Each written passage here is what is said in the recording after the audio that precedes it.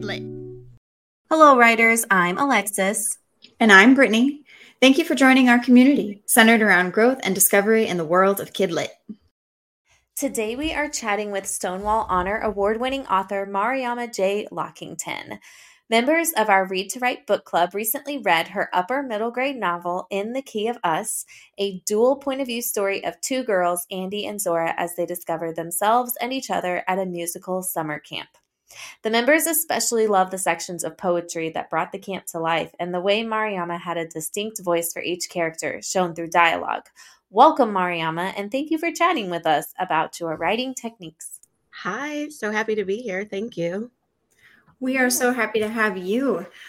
Your book has so many important topics: anxiety, depression, grief, self-harm, racism, and LGBTQ. How did you find balance between these topics so it's accessible to our young readers?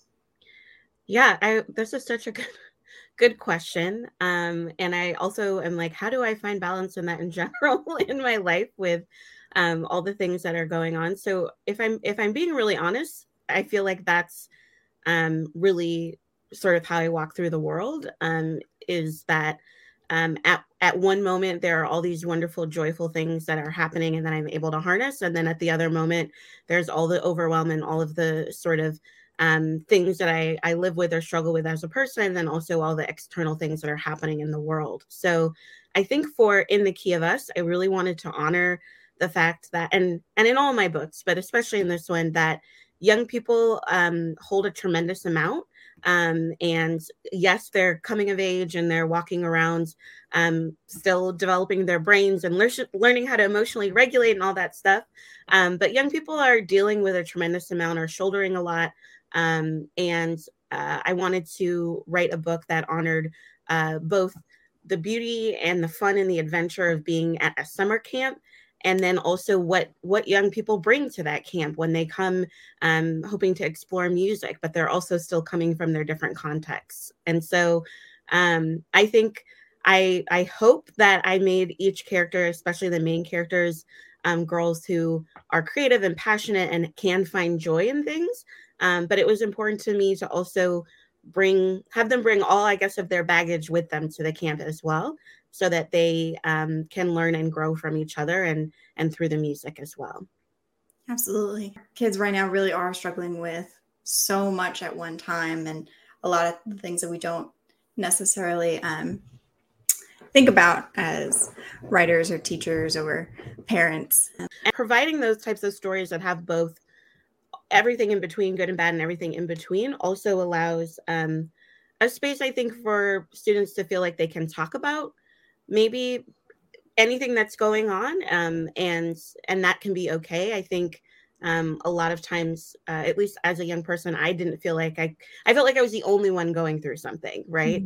Mm-hmm. And so hopefully stories that are able to balance that can provide a space for young people to realize they're not alone in whatever capacity that is helpful. Absolutely. Yeah. And that's the power of great books. Seeing, that you're not alone, but also I think, as you said, having it in the fun camp setting with all the fun s'mores and ghost stories and things like that. I also like how you had strategies in the book for dealing with the anxiety, the breathing techniques and things. And I've noticed that in your other books as well. So I really think that's a cool way to help readers with, okay, when I'm feeling like this, I can count and breathe and focus on, sounds or something like that. So I really love that. Okay, so where do you get your ideas for stories? I was thinking about this question, and I've had young people ask me this question too. And I think I'm very much someone who's driven by character, right? Like I get the idea of a character, like, oh, I want to write about this particular type of a girl or character. But for In the Key of Us, actually, the idea for this book started with like an image, sort of like a movie image, like movie scene image. Like I don't want to spoil the book, but I guess many people have read it. But of like two Black girls at a music camp or at a camp, like at one of those like camp mixers, like just dancing and having it be this like romantic moment. And so I think in that particular sense, then I built the story around that. And then I also really wanted to explore the setting of putting these two girls in this particular camp. And we can talk about setting a little bit later. But so I'm driven by character.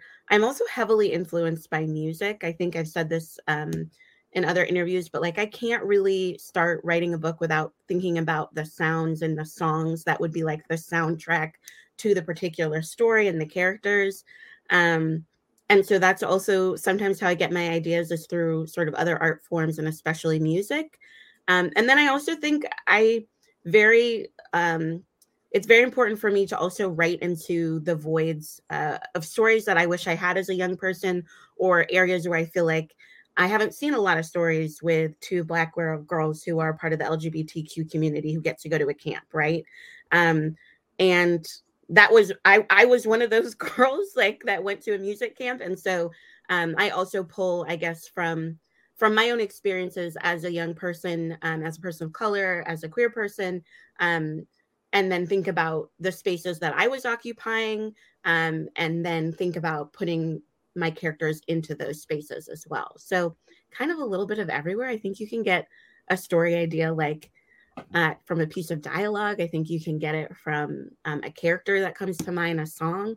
And I think that's why it's also really important to be out in the world, meeting different types of people and consuming different types of arts and reading widely, so that you can find that inspiration. And that's what leads us into our next question of how do you generate ideas for making the personalities of the characters so distinctive? Yeah, so this book was really, it was hard to write in two points of view, but then also there's the whole chorus or cast of characters with all the other campers. So I did do like traditional sort of like character sketches for both of my main characters, Zora and Andy. And then also just because I needed to keep everything organized in my own mind as far as like, you know, which character was the character that drew on herself with the Sharpies. And I also had little, they weren't quite maybe as intense and as long as my character sketches for Zora and Andy, but they were little like, what are two distinct things about this particular camper that can help you as you go through the story? So yeah, honestly, I work for this book, I worked in Scrivener. And so I just had a little folder that was like character sketches. And then for Zora and Andy, you know, I started by just thinking about, you know, what they looked like in my mind. So physical descriptions, what type of music they would listen to, obviously the instruments that they play. I feel like the fun thing about character sketches is sometimes that stuff doesn't even make it into a book, but you can literally just be like, what is this person's favorite food? And if this person was going to go on a vacation, where would they want to go if they didn't have any limits, right? And so I think those moments where you can just sort of sketch out your character on the page really helped with that and helped me with that, especially for this book, because I feel like it was very hard. A lot of moving pieces, and also writing in two points of view was harder than I expected it to be. It was a challenge for sure. Can you say a little bit more about that? Yeah, I think I had seen it done in other books and I was really excited. And for this particular story, I knew that I had these two main characters. And so I knew that it needed to be in two points of view. And the way that I had seen it done in books before, and not all books, but one of the ways that I had seen it structured is that the point of view changes perspective almost every chapter. So you get a chapter from one character, a chapter from the next, and so forth. And in the first draft of this book, I tried that to have the characters Zora and Andy switch every chapter, and it was a nightmare for me. And I don't know what it was. It was very hard to think about, okay, if the first chapter is Zora and then we end here with her, where do we start with Andy so that I don't repeat all the same information, but we're building off of the information that you got in Zora's part and then adding with Andy's. It was really hard. So something that happened with this book that was after a wonderful conversation with my editor when I was like, I don't know what I'm doing, is thinking about, well, there are 4 weeks at this camp. So what if you didn't switch it every other chapter? And so as soon as I thought about the setting of the camp and sort of, you usually go to camp for 1 week to 6 weeks to 8 weeks, that was easier for me to think about, okay, maybe it doesn't have to switch every chapter, and maybe each chapter can, or each section of the book, each is a week. And so we get 1 week of the camp from Zora's perspective and 1 week from Andy, and going like that. And so that was a moment where I was like, okay, we've got the train back on the tracks, because the every other chapter, and I've seen people do it really well. I have not succeeded at doing that yet. I will say our book club group, so part of this podcast is we also have a book club group of aspiring writers, and that section where you switched from Andy to Zora was we were all like, wait, we need to know more about Andy. Yeah. And it was such a good way to keep us going. But it also, I loved switching to Zora, because then you were like, oh, well, she reacted this way to this event. Like, it was a great point that you made it switch, because it made you want to keep going, but also gave you information. So I think you did it really well. Well, thank you. It definitely, I mean, I love a challenge. I love a puzzle, but I think I was just like, well, obviously I'm going to write it this way. And it was, every book is different. Every book is hard for its own reason. And thinking of the structure of this book was a lot harder than I'd anticipated, but it was a good challenge, I guess. So kind of going off with setting, because this book is so centered around the settings, do you visit a place and sit and listen in order to write your beautiful descriptions? Or what tools do you use to describe the places so well? Yeah, I mean, I think, yes. I think that's a really good exercise or prompt for anyone who's interested in getting a setting really correctly. I didn't actually end up taking this class in grad school, but I had a really close friend who took this class where the project was to actually go to a place or a setting that wasn't really familiar to you. And over the semester, go there like 4 or 5 times and just sit and absorb what you hear, see, like all the sounds and things like that. And then to build some type of a story based off of that setting.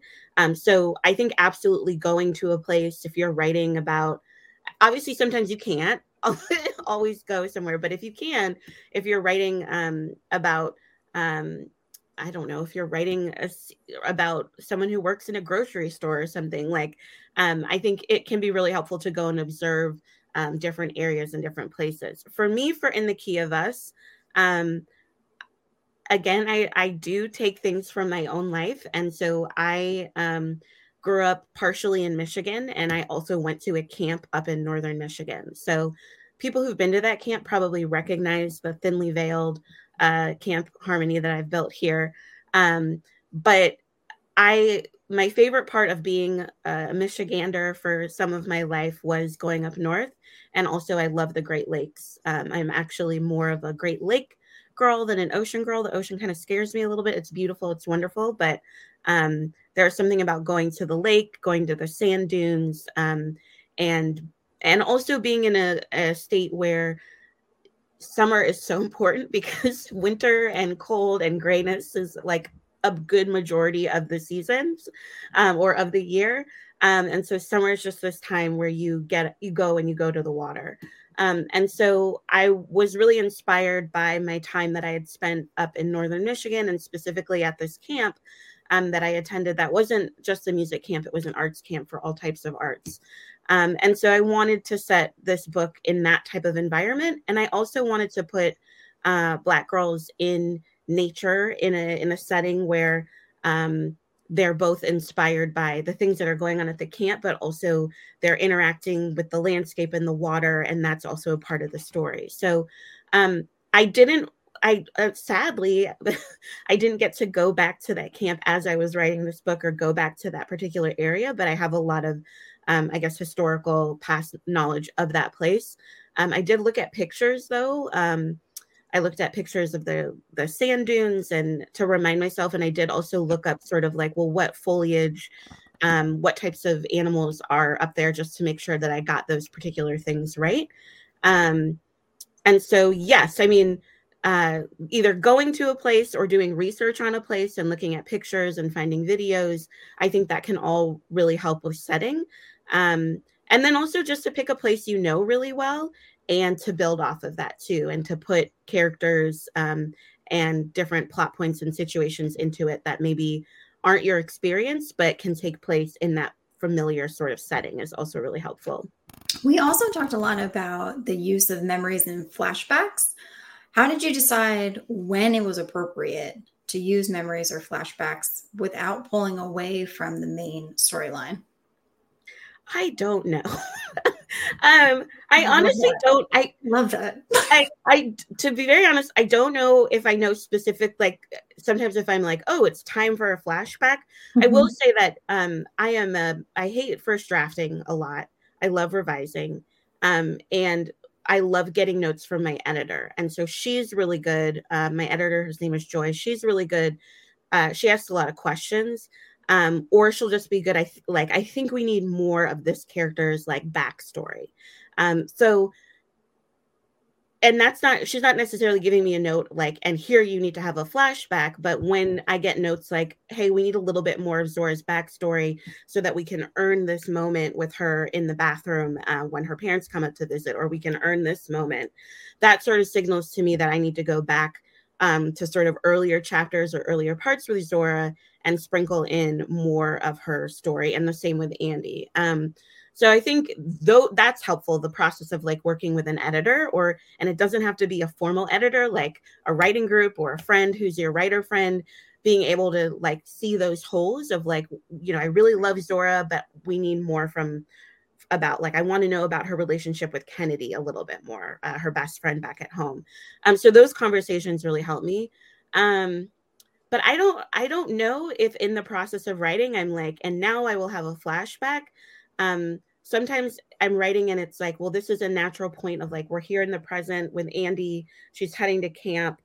But like, why is she with her aunt and uncle? And we need a little bit of more backstory here. So I'm I am an overwriter as well. So also when I get notes back from my editor, she's really good at being like, look, like we got like the middle section is just really long. Like we need to tighten it up a little bit. And so that will also help me go back to like, well, how much of this flashback do I actually need? Or how much of this scene do I actually need? And that will help me tighten things up a little bit. But I don't know if I'm always aware of when a flashback is like happening. But then when it's there on the page and when I have edits and notes back, it's easier for me to go back and see where the holes are and where I need to pad in more backstory for the characters. There were so many places. I know people listening can't see, but I tabbed the heck out of this book. And one of the tabs was backstory. And I just kept like, I ran out of tabs almost because I was like, oh, wow, she does this a lot. And it did feel very natural. Okay. So I liked how it would be an event that happened like the ice cream or something. And then it led to, that memory or something like that. I thought it was really cool. So I think, but it's important to know that it's in the revision process too, that it doesn't happen just naturally. It doesn't. Sometimes it does. And then sometimes you have to pad it in. I also think that like, for me, that's how memory works a little bit too. It's like, oh, you are like having ice cream with your friend and you hear a particular song and then you're like, oh, and I remember this one time in the summer when I was a kid when the song was playing, right? And so I think that that's also something we do naturally as humans, and so it can happen on the page as well. But absolutely, the revision point is like, it's my favorite part. It's my favorite part of the process, which we can talk more about, but yeah, I love that. So you mentioned earlier, your character, how you develop your characters. So do you have other tips for writing realistic dialogue? Yes, I do. And this is one of my favorite activities to do when I do storytelling workshops with young people. But I encourage people to ear hustle, aka eavesdrop, as much as you can. And go to public places. Don't be a stalker about it, but like, go to public places and, and like listen to how people are talking to one another. And also, one of the activities I love to do with young people, like I taught at a summer program, and was literally like I sent them outside to walk around, and we were sort of in a city area, so it was a little bit easier. And I was like, gather like 3 to 4 pieces of dialogue that you just hear when you're walking around for the next 15 minutes. And then we all brought them back and we put them in a bowl, and then each person drew a piece of dialogue and had to write something off of like a random thing that someone said on the street. Fun. So that's a fun thing that you can do. But I think a couple things help with writing realistic dialogue is just listening to how people speak and listening to conversations as much as you can without being a creepy stalker. I'm not encouraging that.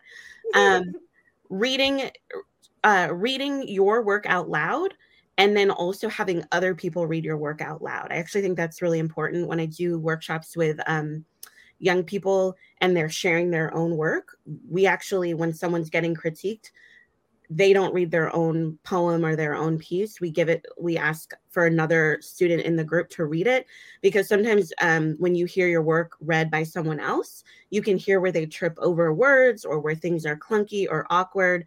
And so that also helps. So reading your dialogue out loud, and then also like having a friend or a teacher or a mentor also read that out loud and hearing how it sounds can help make that dialogue more natural. I also think that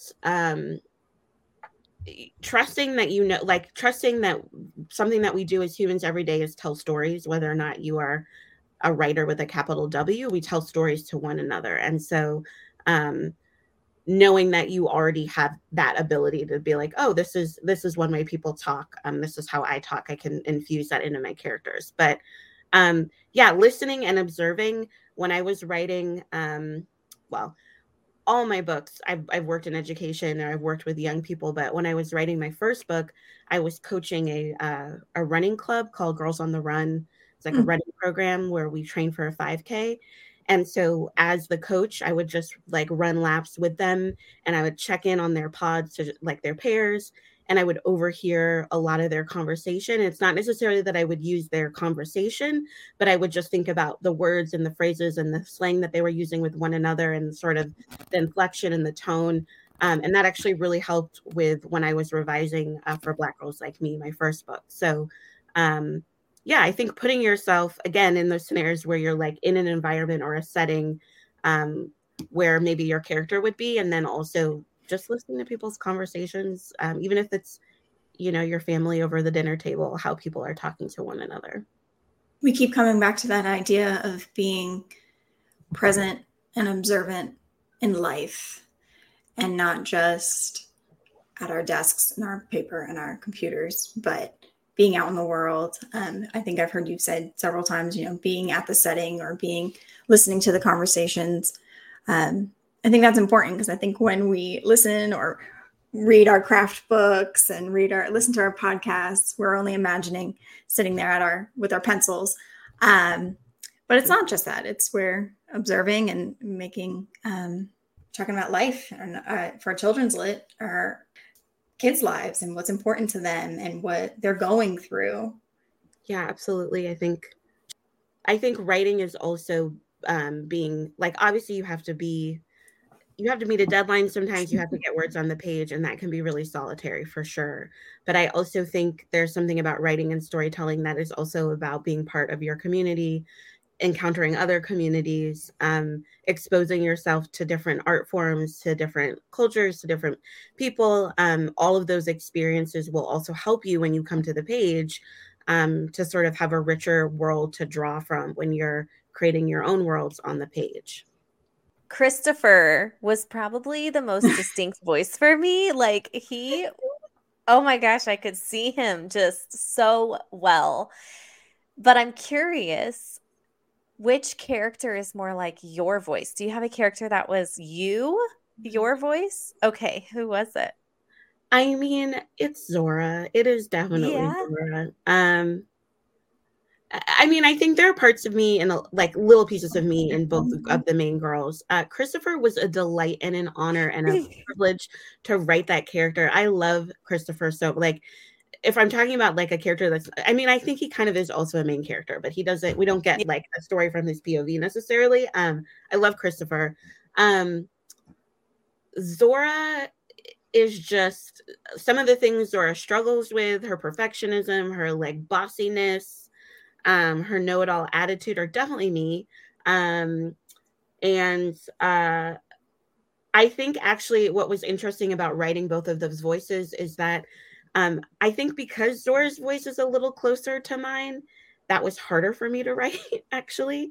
Like Andy's sections came a little bit easier for me. And Zora's voice was a little bit harder. I do think Zora's like even a little bit more bossy and like a little bit more punchy and in your face than I was or am. But I very much think that she was hard to write because I identified with her so much and sometimes was annoyed by her, if I'm being a little honest. Love her a lot. But so I think Zora's voice, although there's definitely parts of me and Andy too. Andy's a little quieter, a little bit more introverted. And I definitely have those parts of me as well. But Andy like has this like confidence about just like I'm going to be me no matter what that I definitely didn't have. I was definitely like more self-conscious, more worried about fitting in and doing the right things and pleasing everyone in a certain way. And so that's why I think Zora is more like me. Would you have thought that, or did you think it was someone else? Well, I don't know how to answer that. Yeah, I don't know. I mean, that's me. But... Following you on Instagram, and knowing that side of you, I know that that's not a personal side, that's not private, but I would say I agree with you being Zora. You are, you're strong and you do you, and I love it. Yeah. I love it. Yeah. But yeah, I did love Christopher, and I do feel like he was a good almost main character. He was very close. Yeah, I think he's probably one of my favorite characters that I've written. It was very fun to write. I think I can tell. Like, I think, that came out in the writing. Yeah. Well, let's talk about your favorite part, revision. Broadly speaking, what does your revision process look like? It is a mess, but it's really fun. So I despised first drafting because, like Zora, I'm a perfectionist, and I'm also someone who studied poetry before I came to children's lit, and so I like to agonize over word choice and all of this stuff. And in a first draft, you can't do that. What I love about revision is I know that not everyone says this, but like I genuinely do like getting feedback, as long as it's constructive. And I love getting feedback because I feel like I'm so in my head during the first part of drafting a book that finally let me get some feedback, some questions about, is this story even going to work? Where can I take it? And so the way that it works with my editor is I'll send her a draft, and then anywhere from, depending what she's got on her desk, anywhere from like a month to 2 months later, I usually get notes back, right? And then I absorb those notes, and it comes in an email form. And so I absorb what's really working. And then usually those notes are a series of questions with like a topic, like Christopher, want to know more about his backstory. Need to know more about Andy's mom's death. Does it need to be like this? Could it be like just a series of questions? So then I usually take a week to like absorb the feedback. And then my editor and I schedule a phone call, actually, or a FaceTime, a phone call. And then that phone call is really actually just for me to talk through the notes and ask questions, or say, hey, this note made a lot of sense. Here's what I'm thinking as far as a revision. Do you think I'm on the right track with that? And then we have a great conversation. I have a really good relationship with my editor. I feel really safe talking to her about a lot of things. She's always really good about being like, these are suggestions. If you don't want to do this, you don't have to, but these are questions that came up. And then after that phone call, I'm really free to then take the conversation, take the notes, and then mess everything up. I start a new document or a new document or new folder, whatever I'm writing on. And then I will start to attack the different comments and go through the manuscript. I would say that when I revise, more so than when I draft, I go in chronological order. Like when I first draft, sometimes I need to just skip ahead and write a scene that I'm excited about writing because I'm slogging through another one. But with revision, I'm usually a little bit more methodical about like, okay, let's start with Andy's section in the beginning and what from the notes can we address in this part. So I do that and I go through. But what I love about revision is it's a puzzle. And it's also like I feel like I'm not the only one in the room anymore. Just sitting with my thoughts and my anxieties about it, that I've gotten like really good, positive, constructive feedback about moving forward in a certain direction. But I still also have enough agency and just autonomy to then be like, oh, that's a great idea that my editor had. And then what if I build on top of it and I add more to it? So I'm trying to think about in this book, what really became clear. Oh, well, what really became clear in at least the revision is that at first, the camp only spoke in the beginning. There was only one poem from the camp's point of view. And so I think it came out in the first or second revision that what if we like that wanting to hear a little bit more from the camp, that the camp was such a rich character, kind of the setting became a character, that what if we hear from the camp a little bit more throughout the book. And so then adding those three additional poems that come before each section became something that happened in revision. At first it just was like, well, the book will start with the camp, but then we won't hear from the camp anymore. So that's something that came about in revision.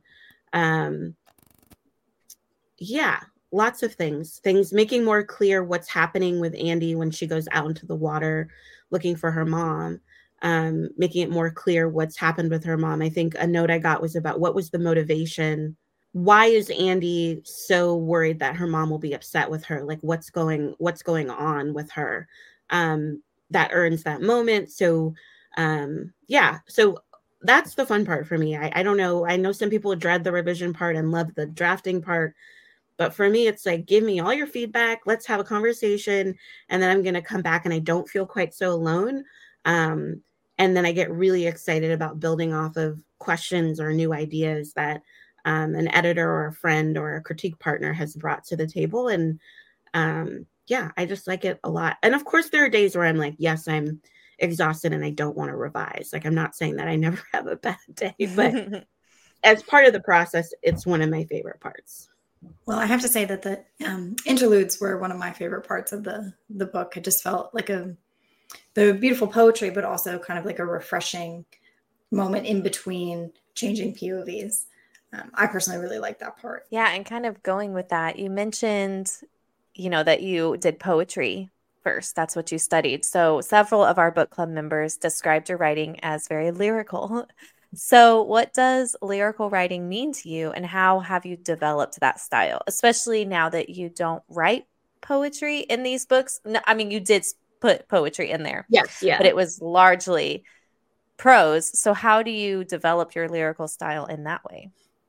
Yeah, I was thinking about how I would even describe my lyrical style. I think because I do come from both a musical background and then also a poetry background. My parents are classical musicians. I grew up practicing and playing flute and piano for many, many years. The theory, hearing them practice and going to symphony concerts. And then also as I became a young adult, listening to my own music and developing my own musical taste. And so, again, I listened to a lot of music during the writing process. I cannot listen to music with words when I'm first drafting. So I listen to a lot of classical, a lot of jazz, sometimes instrumental. Actually, for this book, I listened to a lot of Miles Davis, but also a lot of, there's a string quartet that does like all the Bridgerton music. So they take like popular songs, but they do instrumental versions of it. So I listened to a lot of that while I was first drafting this book. And then once I'm editing and I'm revising, then I can maybe slip in some music that has words to it. But I'm always thinking about, like, writing is always very tied to the practice of music and also just listening to music. So I think maybe that's some of where my lyricism comes from, is just also music and thinking about phrasing and thinking about the tone and volume and all of that background I have in music.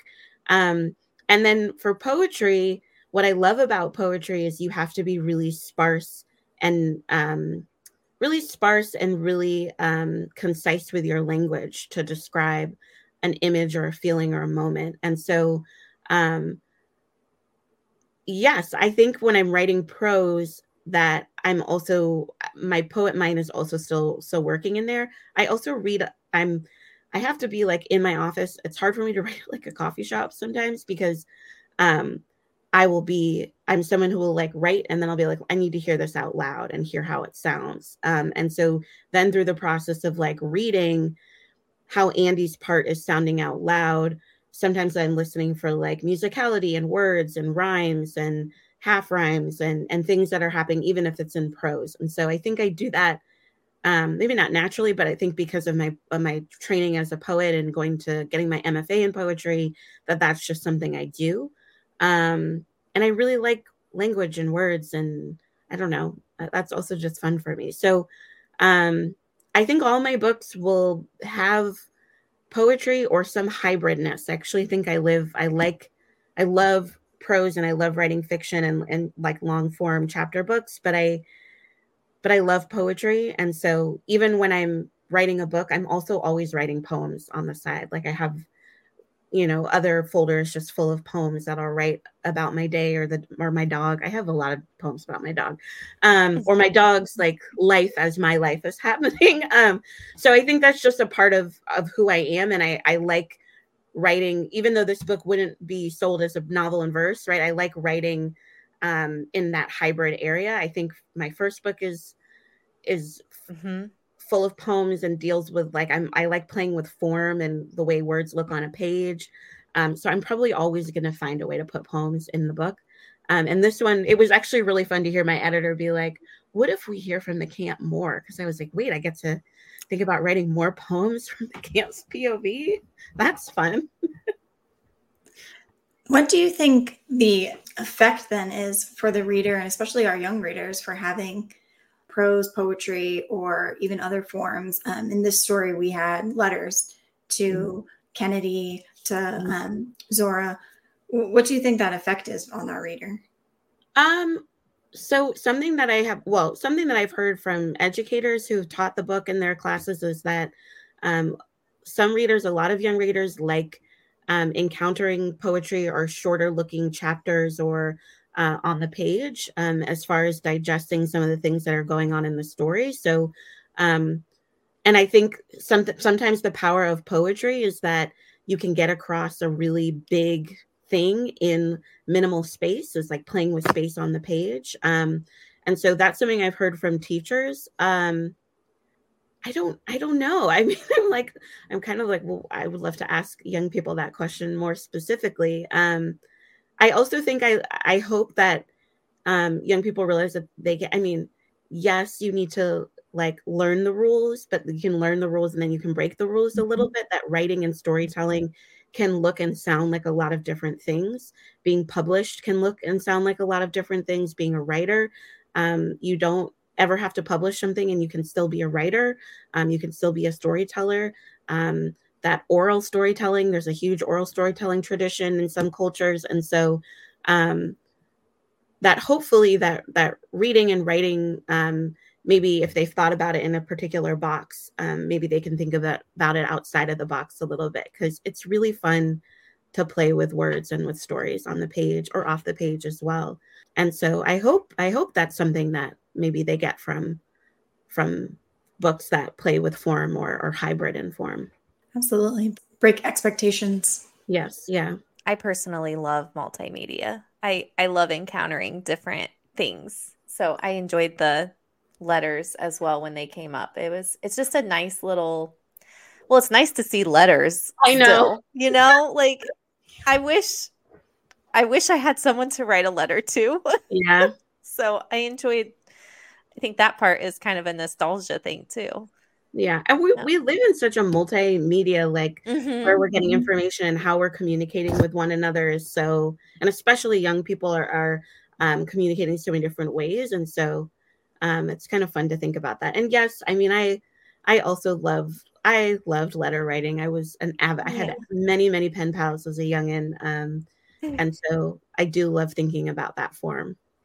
Yeah. So we're kind of switching gears here. Can you talk about something that we also noticed was the use of parallels between Andy and Zora, Andy's music to her mom's art, the visual of the uncle driving away and her mom driving away. All these things were very much, there's so many. So can you kind of talk about, was that in the revision process and how did you kind of structure that or decide that structure? Yeah, I feel like this is another question where I'm like, this is a great question. How did I do this? Or how did I think through this? Naturally. You were natural.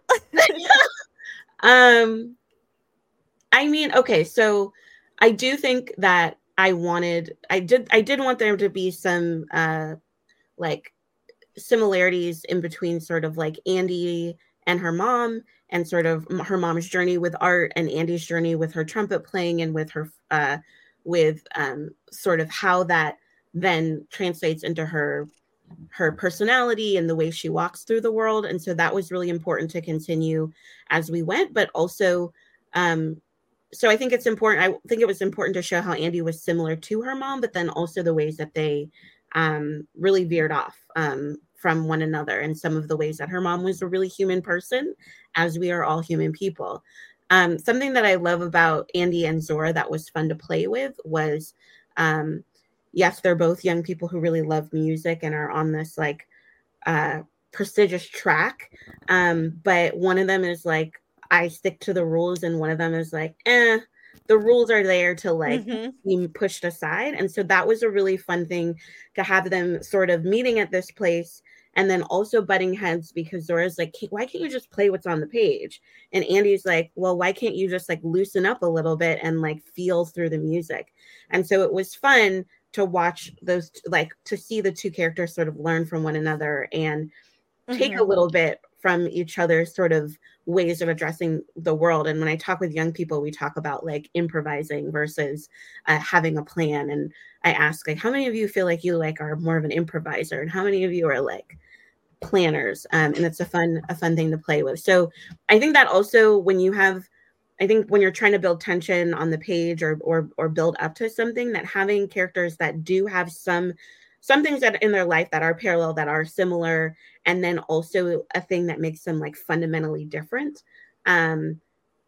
It's a really fun way to build tension and to build that sort of build up and relationship or friendship on the page, as far as how they come to interact with one another and understand each other and see each other. So that was really fun. I'm trying to think about I know that there are many others. I think, again, like, in my brain, it's just sort of how things work sometimes, right? Your life is mirroring someone else's or something else's, and then it veers off in some way or capacity. So, but I would definitely say yes. In revision, a lot of the times my first drafts, what did my editor said? She's like, we need to like I tie everything up in a bow and I make everything really neat, and everything is just like not too happy, but everything is just like a little too like, well, let's dig into this character and figure out like what's really going on with them. And like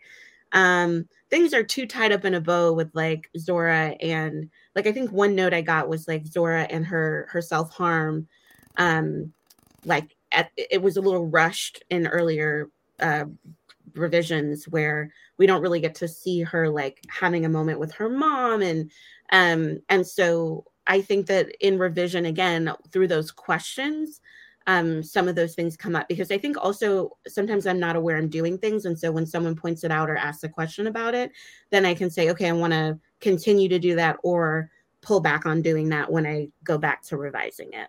So I don't know. Sometimes I'm like, I read something and I'm like, what was I doing there? I don't know. How did that happen?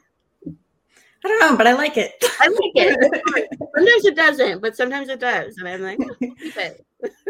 Thank you so much, Mariama. We hope those listening will follow you on Instagram and everywhere else. We'll link everything down below. And please check out the book In the Key of Us. spectacular writing and just a great story.